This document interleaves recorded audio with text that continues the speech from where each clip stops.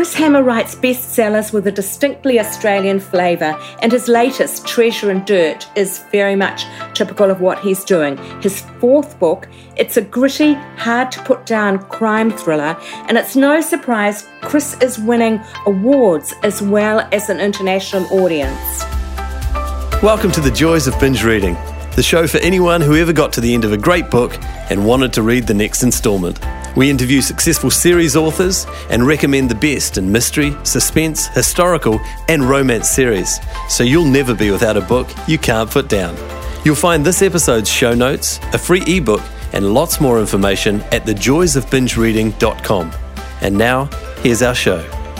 Hi there, I'm your host Jenny Wheeler, and in Binge Reading today, Chris talks about transitioning from journalism to successful fiction writing. He explains a bit about why he thinks Australian crime fiction is growing in popularity around the world, and about the blossoming of Outback Noir, though by no means all of Chris's books are set in the Outback. We've got 3 ebook copies of Treasure and Dirt to give away to 3 lucky readers in our crime giveaway. You can enter that draw on the website, thejoysofbingereading.com, or on our Binge Reading Facebook page. Chris's books and social media contacts are also to be found on the website. And remember, if you enjoy this podcast, you can find more exclusive bonus content, including Chris answering the Getting to Know You quickfire questions, by becoming a subscriber on our Binge Reading on Patreon page. For no more than a cup of coffee a month, you'll be able to get bonus content and have the satisfaction of supporting us in our work. But now, here's Chris. Hello there, Chris, and welcome to the show. It's great to have you with us. Hi there, Jenny. Thank you so much for having me on. Now, just getting the geographic location set at the beginning, you're talking from the Australian capital of Canberra, aren't you? Yep, that's right. And you're a Canberra-born man, are you, fellow? No, I was born in Tassie, actually, Tasmania, but I've lived most of my life in Canberra. I grew up here. I tried to escape several times, but I kept getting sucked back. Mainly being a journalist, it's a good place to be, the capital. So I did politics a lot as a journalist, but also my wife, she's an academic. She specialises in international history and history of the Asia Pacific. And for her, the Australian National University, the ANU, is based in Canberra. So it's kind of perfect for both of us. Fantastic. Now, you mentioned the journalism. You had a stellar journalism career. And looking at your life from the outside, it looks like you replaced a stellar career in journalism with an equally stellar one in books, because right from the beginning, your book, the first book, Scrublands, was a award winner and an international bestseller. Tell us how you managed to make that transition. You make it sound so sort of easy and inevitable, but it wasn't, because indeed Scrublands isn't my first book. Like many writers, of course, there's the 1 or 2 in the desk drawer that will never see the light of day. But I did write 2 non-fiction books. I quit full-time journalism for a while and went freelance, and I wrote 2. They're like travel writing, but travelling in Australia. One through the hinterland down the Murray-Darling Basin, which is the biggest river system in Australia, right at the peak of the worst drought in recorded history, in the history of European settlement, which actually provided me with the settings for Scrublands and others of my book. And then I did a second book called The Coast, which was travelling down the east coast of Australia, which helped provide, in some ways, the setting for my second crime book, Silver. And I've said before, I learned 3 things by doing those books. One, that I could actually do it, because until you write a book, it seems like climbing Everest. But I found I could do it. 2, I found I really, really liked it. Not just having the book on the shelf, but the process. And the third thing I found was there's no money in writing books. So in the end, I had to go back and get a real job again as a journalist back in a press gallery. And I pretty much wrote Scrublands just more, not quite as a hobby, but for my own self-satisfaction. So I was more, as surprised as anyone when it actually became a success. But that transition from non-fiction. I mean, non-fiction probably came pretty readily to you being a journalist, but the switch to fiction, how big a jump was that? Well, the non-fiction I did, a lot of journalists will it's just part of their sort of, I guess, their career as a journalist will try writing a book. And often where I was covering federal politics, ambitious journalists will write a biography of the next up-and-coming politician. And it's very factual. It's very fact-based. My books are more like travel writing, which is more like narrative non-fiction. You're telling a story. You can be impressionistic. You can have a bit of purple prose, if I can put it like that. You're recounting a story.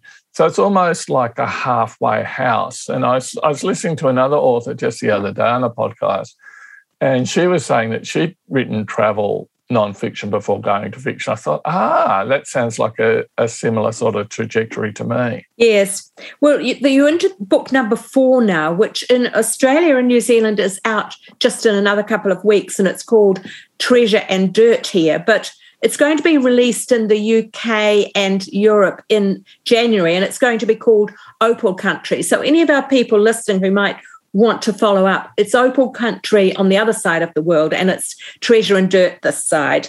They're all standalone works, but they do have a linking narrative of some of the characters and the background themes that are coming through.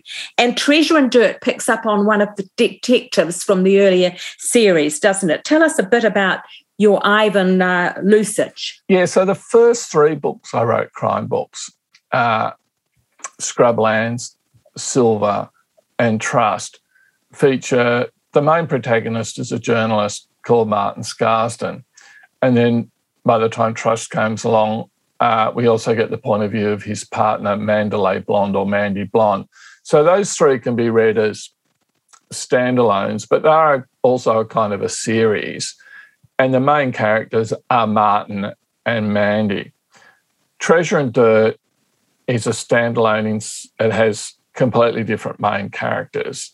Martin does get a mention, and there's a couple of the minor characters from the first 3 books do pop up in Treasure and Dirt. So it's the same sort of universe, if you like, which is contemporary Australia. There's 2 point of view characters in Treasure and Dirt. Ivan Lucic is homicide detective. He is in the first 3 books, but as a very minor character. He's the offsider to the main police officer there, Maurice Montefiore. He turns up, he's rather, he has his own problems. He has some problems with his past and his family that it's just mentioned in passing in Treasure and Dirt. He's got a poker machine addiction. He's very disturbed about what's been happening inside the police force, particularly to his boss, Maurice Montefiore.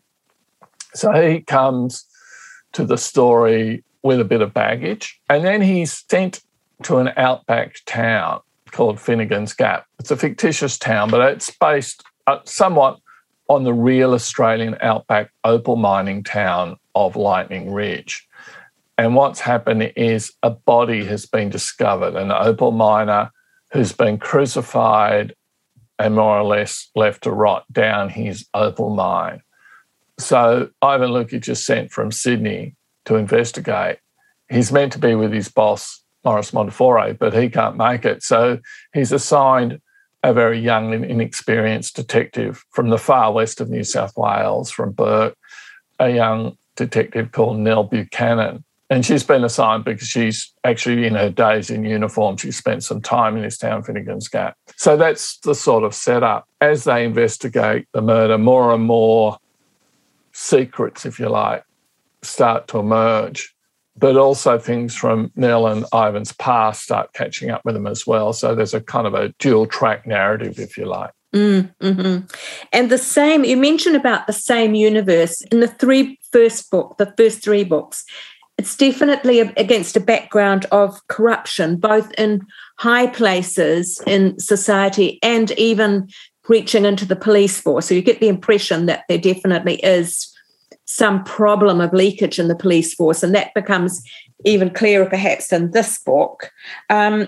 There's an edgy cynicism to it, isn't there? And I gather that you've developed this genre called Outback Noir, and it fits perfectly this book, I think. Can you tell us a bit about Outback Noir? Well, I think it's, in some ways, it's probably a bit of a lazy description in that a lot of us Australian writers are sort of pushed together in this group. So my first book, Scrublands, is not really in the outback, but it's certainly far western New South Wales, so fair cop.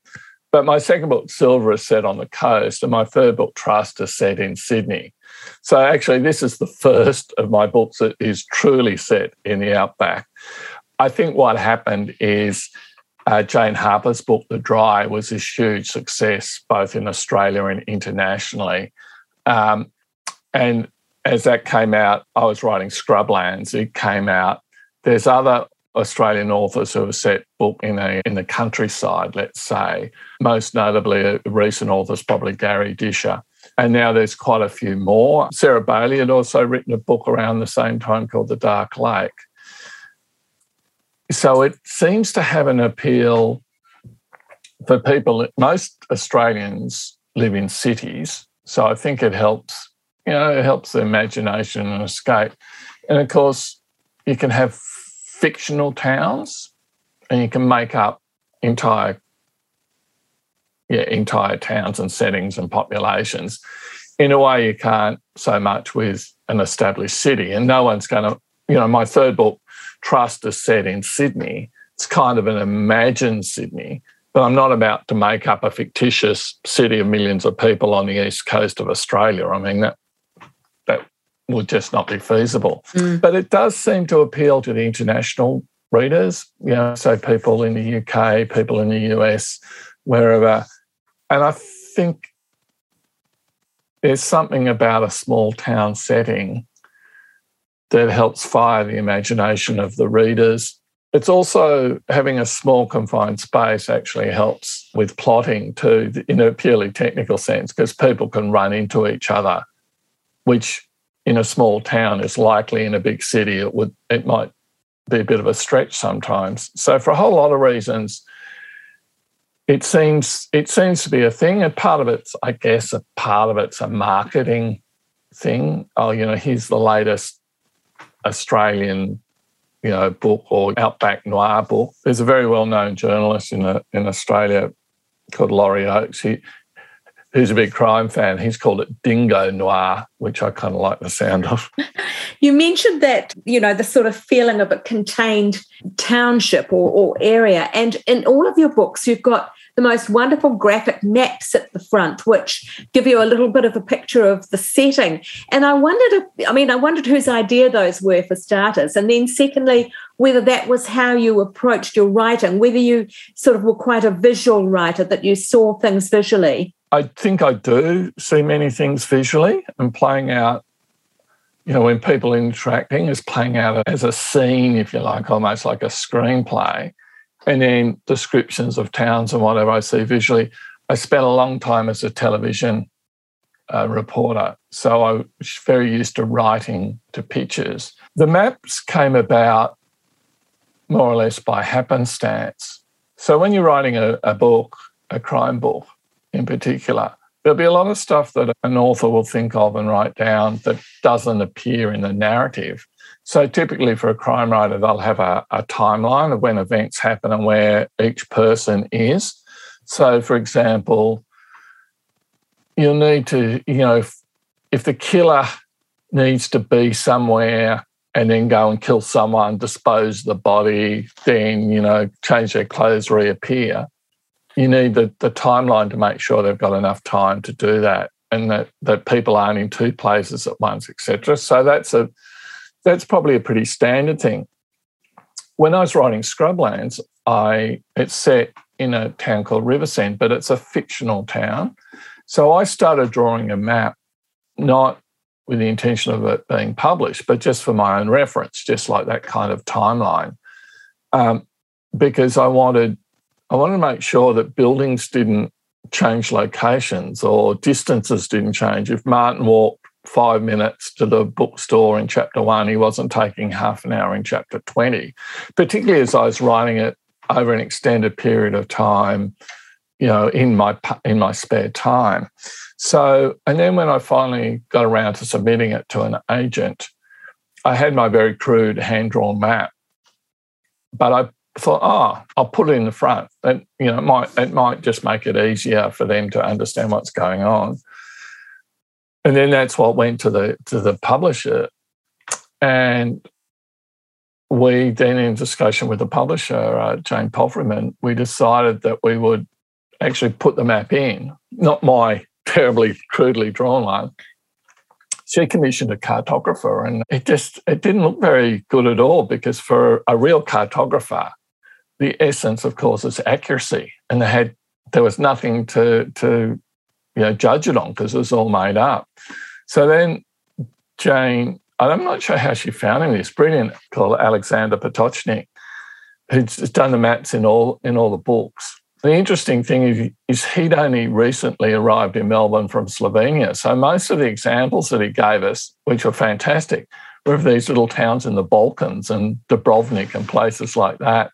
And with Scrublands, he hadn't actually been to a country town. So fortunately, I had stacks and stacks of photos from when I was travelling for those non-fiction books. So I was supplying him photos saying this looks like that, and this is what wheat silos look like, for example. And similarly with Trust, he hadn't been to Sydney, so he lives in Melbourne, so it gave him a good excuse to go and see Sydney. But anyway, we really like the map in Scrublands. I love them. I've actually got commissioned him to colour them, so I've got some nice big prints of them. So that's just become a feature of the book, so I really like them. Yeah, perhaps we ought to explain they are 3D, aren't they? Not just a flat map. They're very much 3D graphic representations. Yeah, they're more like illustrations than maps. Yeah, they are really, yeah. You mentioned the photographs. Did you refer a lot to the photographs when you were writing the book? Not really, no. No.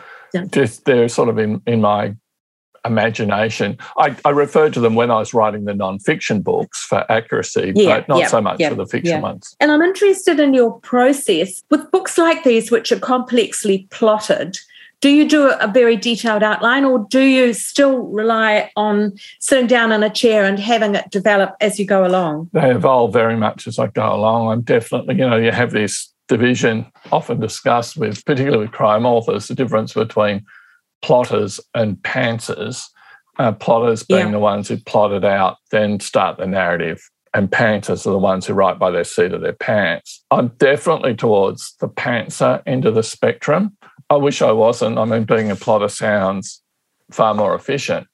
My problem is if I try and plot in advance and then start writing, no sooner do I start writing than I get a better idea. And so the story evolves. But I'm not just writing it hoping I know where it's going to end up. I have, as the story evolves, I'm constantly thinking forward, thinking how's it going to, where's this heading, and is this going to work? I'm probably getting a bit better at that with experience. Also, I mean, there's multiple sort of plot lines, if you like, and I've probably got an idea of where one or two of those are going to end up, particularly those sort of, the emotional story probably more than the actual crime story. So I might know where I'm thinking it's going to end up, but I'm not sure how to get there. So the stories change. The Scrublands, I was kind of learning on the job, so I rewrote the end of the book 3 times. Like throw away 40,000 words, 50,000 words, completely rewrite. I did that with Silver a little bit, but not with Trust and not really with Treasure and Dirt.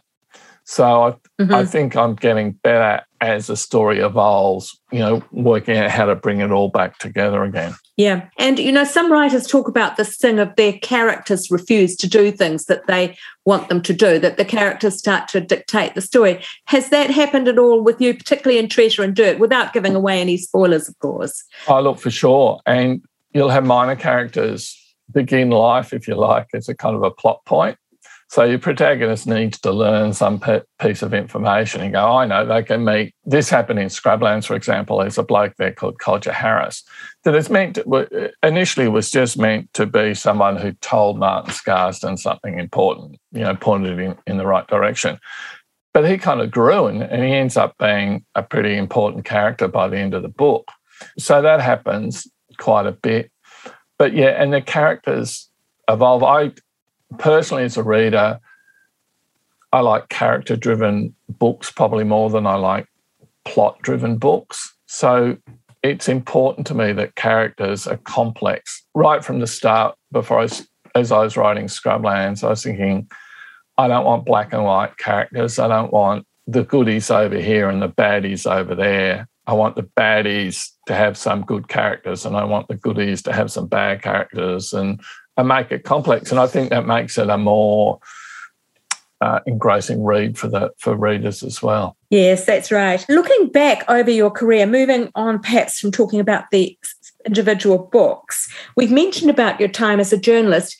Apart from you've mentioned already about the non-fiction books that you did, The River and the Coast, but was there other ways in which your journalism career has fed into making fiction writing easier or reflected in your fiction writing? Yeah, look, there's a whole lot of things about being a journalist that I think have helped. One is just the discipline of writing. In journalism, you do the best you can in the time available. And there's certainly no opportunity to wait around for inspiration. You can't ring up your editor and go, oh, look, I don't think I'll file a story today. I'm not feeling inspired. So you learn that. You learn, I think doing television was very useful because even in a half hour or 40-minute sort of documentary, there's a very limited amount of words you can use. So you get to appreciate the value of each word and the weight of each word. And so over time that builds up. I mean, many journalists are not able to make the transition from writing journalistically, which tends to use a lot of shorthands and cliches, which is a very effective way of communicating, but does not read well as in a narrative or a fiction book. Also, I think because I travel a lot internationally. I did a lot of political stories, both in Australia and overseas. And I think it gave me some insights into how the world really works, so that how power works. So I think, in a sense, that stood me in good stead as well. I also wondered if your international experience helped you to frame the Australian experience more clearly and sharply, having been away from it.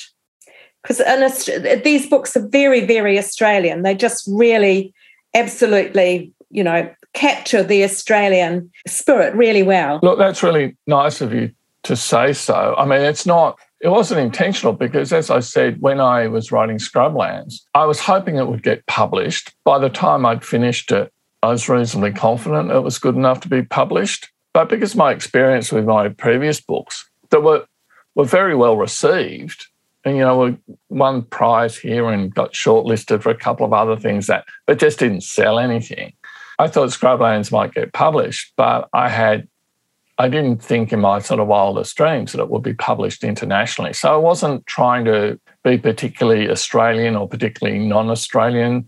I think a lot of authors with ambitions, particularly if they want to sell into the United States, either overemphasise the Australianness or really try and underemphasize it, try and, make it easily digestible for an American audience. And both of which I suspect is a mistake. But for me, it was just I was just trying to write a good book and hoping that it might get published in Australia. So I wasn't at all conscious of being, overly or underly Australian. I have read online some of your commentary about why you think Americans in particular find Australian stories appealing. And I wonder if you could just recap a little bit on that. What do the Americans like about Australia, do you think? So I've travelled. I first went to the US when I was 19 and travelled all around for months, and then members of my family lived there. So I used to go there a fair bit and travel around. And then I went back several times as a reporter as well.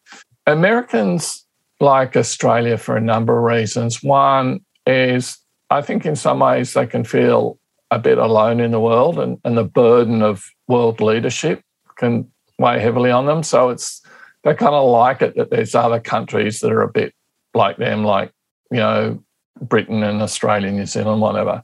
But Australia, they identify because of the size of the country, because of the idea of the frontier.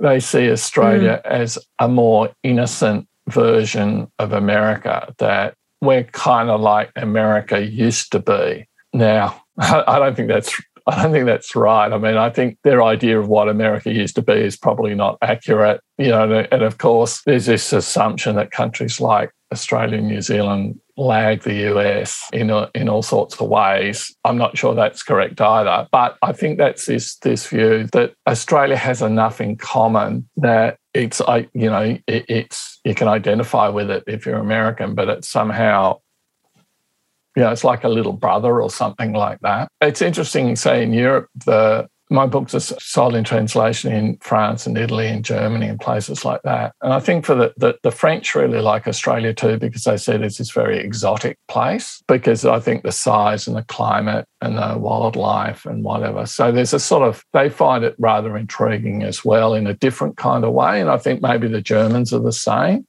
And of course, a lot of them travel here in New Zealand, whatever. So it's interesting the view, and I think for the British, they have this kind of fondness for Australia and New Zealand, going back to the days of empire. Yeah, that's right. Yeah, although the Aussies have come closer to declaring a republic than we have. We haven't quite got there yet, though, have we? Yeah, well, we're a long way off. We're a long way off. It looks close at one time, but then it kind of faded again. Yeah. Look, this is the joys of binge reading. And so I'd like to turn now and talk to you a little bit about your reading tastes and whether you like to binge read in the past or today. I do like binge reading. The trouble is I don't get the time so much. So I read quite steadily. Nowadays, I read a lot of crime fiction because I'm sent a lot of books, and I'll be interviewing someone, at a festival or something. So, of course, I have to read their books, or someone sends me a book to be endorsed. So I'm reading a lot more crime fiction than I would have beforehand. So I really liked reading good crime fiction. I always liked the old Raymond Chandler, Dashiell Hammett type books, and I like some other good, Australian writers, particularly Peter Temple, people like the American Michael Connelly, etc. So I read a lot of crime now, but I also like to sort of, when I get a chance to take a break and read some more kind of literary fiction, contemporary fiction, I guess. So I just read Mayflies by Andrew R. Hagen, which I just loved. And I think one of the reasons I loved it so much is because it wasn't a crime book. Actually, I was going to ask you that right out at the beginning. Why did you choose crime as your genre? Okay, so I didn't think I could do nonfiction again because I started working again full-time, very demanding job. So I didn't have the time or the money to do nonfiction. I didn't think I was a good enough writer to write like a really literary book. And plus I didn't have an idea. So I thought if I wrote crime fiction, the plot element of it would give me a skeleton at least to drive the book forward and give it a narrative arc and a shape.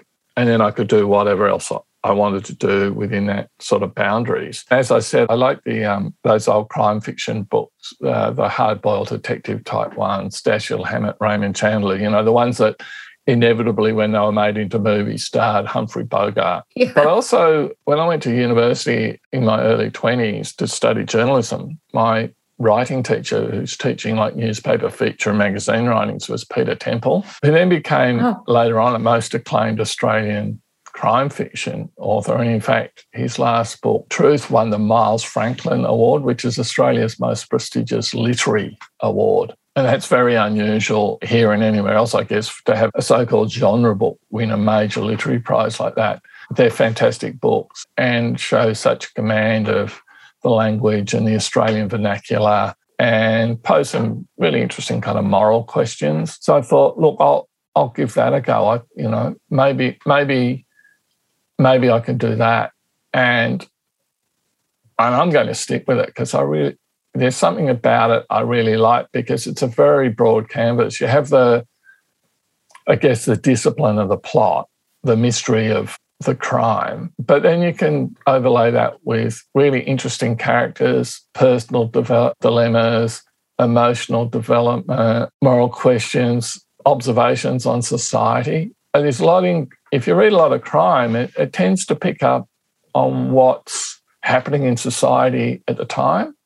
So you can see right now, for example, there's quite a few crime books that, if you like, are picking up, whether it's consciously or unconsciously, whatever, on the Me Too movement. There's ones that pick up on environmental concerns. And if you go back, sometimes the fear would be more of the serial killer. So that, 20 or 30 years ago, maybe the serial killer was... And I think a lot of it's just crime writers going, what's going to grab people's attention? What are people scared of right now? What's worrying them? So it's almost, it's not some big didactic decision to give a lecture on this issue or that issue. It's just, what's in the zeitgeist at the moment, and you pick it up and you write about it. So that's an interesting thing about crime fiction too. And the best crime fiction, I think, does kind of transcend its genre. So it speaks more widely and appeals more widely. Now, I know that Peter Temple sadly has died, but did you ever have a chance to talk with him as one crime author to another? No, sadly he died before Scrublands was published. So did he? Yeah, sorry. Probably not that long before, to be honest. It may have even been the same year or the year before he died. So, that's quite sad. Mind you, the sort of marks he used to give me at uni, I'm not sure he would have liked Scrublands much. Now, you've mentioned your previous experience in TV. Have you had any interest so far from, filmmakers or TV stations for your books, for your producers for your books? Yeah, so Scrublands has been optioned for a kind of a television series, 6 one-hour television series. And what that means, if it's optioned, is the production companies pay some money and that gives them exclusive rights to develop it. So then they can go out and try and attract interest from broadcasters and hire writers and all that sort of thing. So that's what's happened with Scrublands. It's still in development. Fingers crossed it's going to go ahead. There's been some interest from broadcasters both in Australia and internationally and streaming services. So... Look, but the trouble is, until it goes ahead, it's nothing's certain. So fingers crossed. Yeah. I must admit that there were certain aspects of Treasure and Dirt that made me think of the Mad Max movies because you've got this religious, this crazy religious cult. You've got kind of no-hoper kind of dreaming guys who spend their life underground looking for the opals. And I thought, there was a certain Australian theme, even the kind of slightly weird Australian theme coming through there. Okay, I hadn't made that connection at all, but if you hadn't, that's really... Yeah. It might appeal to a producer or a director for the same reason. It's quite visual. Yeah, no, that's true. That's true. Yeah. Look, just circling around and looking back down the aisles of time, looking back over your fiction career, is there anything you would change about how it's progressed? Oh, no. I'm living the dream. So most authors are really time poor because they can't make enough money to write full time. So people are... have their family commitments, they're working full-time or part-time, and they're writing, late at night, at stolen hours on weekends, that sort of thing. I'm really fortunate now in the books have done well enough that I now write full-time. I really love what I'm doing. So no, I wouldn't change a thing. How long ago did you go full-time on the fiction? Before Scrublands was published, actually. It started getting book deals in Australia and the US and the UK. So I had to make this decision. It wasn't that hard because I'd actually lost my job as a journalist shortly before. In the company I was working for, the publisher of Sydney Morning Herald and The Age, I was working for them in the press gallery. But I was doing video production and they just cut the whole video division. So I lost my job then, which in retrospect was really fortunate because I got a payout. And a few months later, I would have just quit anyway because I got these book deals. I had a very short spell as a political advisor, which was a really good job, but probably unsustainable because it had so much travel. It wasn't really compatible with my family circumstances.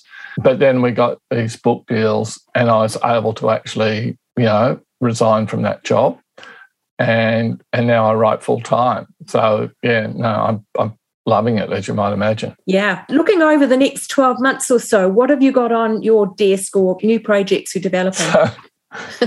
I was hoping I'd be on a book tour publicising Treasure and Dirt, which, of course, with the east coast of Australia in lockdown and not able to travel to those parts of Australia that aren't in lockdown, I'm beavering away writing. So I'm working on another book already.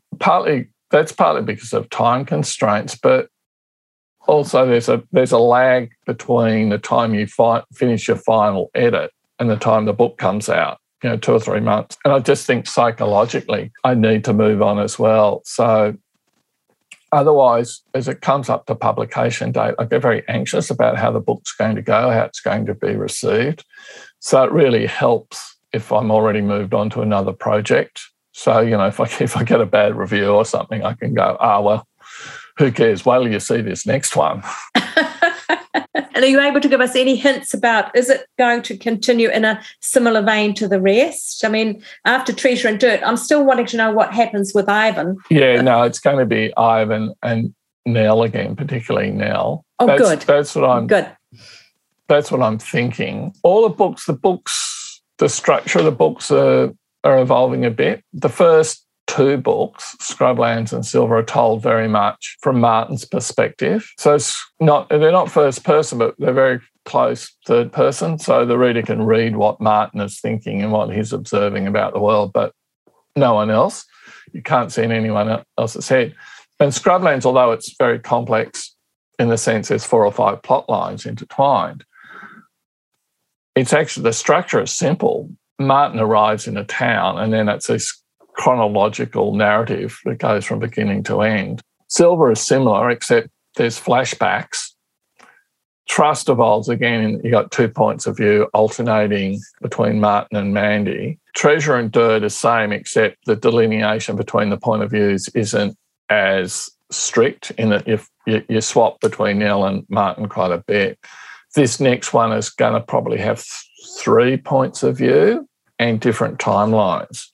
So kind of a more complex structure. Of course, a more complex structure does not necessarily mean a better book. Often the more simple a story is, or more simply a story is told, the more powerful it can be. So I have to be careful I don't, in writing in a different kind of structural form, that I'm not losing the sort of strength of the book. And, of course, you certainly don't want to lose the readership.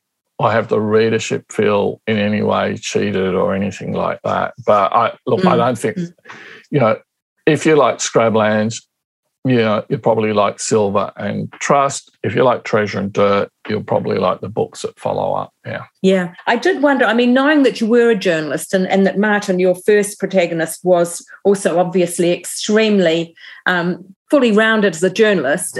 So you naturally think, a lot of your personal experience went into that. Did you find it hard to let Martin go, to write this first book where he's only there mentioned in passing now and then as a name? Was it hard to let him go? Look, in some senses, the problem I had is he's not like this hands-off, dispassionate, objective investigator in the same way that say, Poirot or Miss Marple or something is. If you have a character like that, you can just have many, many books, and it works very well, obviously. But with Martin and Mandy, there's an emotional content in each of those 3 books, and that was my problem. If I wanted to continue, was I then starting to almost fabricate, emotional situations for them, or if I didn't, and they just became this kind of objective, dispassionate investigator, would readers be missing something that they valued in the previous books? So that's why I thought, look, we'll give Martin and Mandy a break. They kind of deserve a break, I think.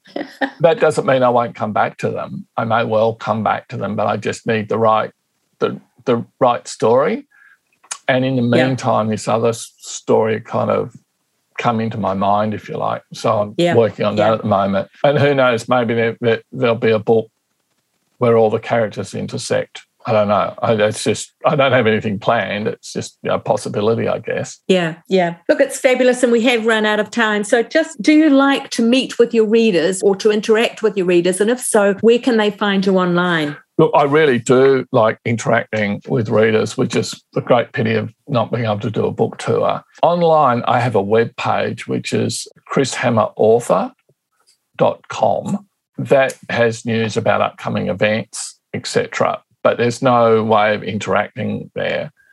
I have a Facebook author page, and that's where I can interact with people. And I'm also on Instagram as well. I do have a Twitter handle, but I don't really do Twitter. That's a bit of a hangover from the days of being a journalist. So don't try and contact me through Twitter. Try and contact me either through Instagram or through that Facebook author page. That's fantastic, Chris. Thanks so much for your time. It's been wonderful talking today. Thank you so much, Jenny. Thanks for listening to the Joys of Binge Reading podcast. You can find all the details and links for this episode at www.thejoysofbingereading.com. We'd love to hear your comments and suggestions for who you'd like us to interview next. And if you enjoyed the show, take a moment to subscribe on iTunes or a similar provider so you won't miss out on future guests. Thanks for joining us, and happy reading. The Joys of Binge Reading podcast is put together with fantastic technical help from Dan Cotton and Abe Raffles. Dan is an experienced sound and video engineer who's ready and available to help you with your next project. Seek him out at dcaudioservices@gmail.com. That's D for Daniel, C for Charlie, audioservices@gmail.com, or check our show notes. He's fast, he takes pride in getting it right, and he's great to work with. Our voiceovers are done by Abe Raffles, another gem of sound and screen. Abe has 20 years of experience on both sides of the camera/microphone, as a cameraman director and also as a voice artist and TV presenter. I think you'd agree that his voice is both light-hearted and warm. He is super easy to work with no matter what the job. You'll find him at Abe, A-B-E, at pointandshoot.co.nz.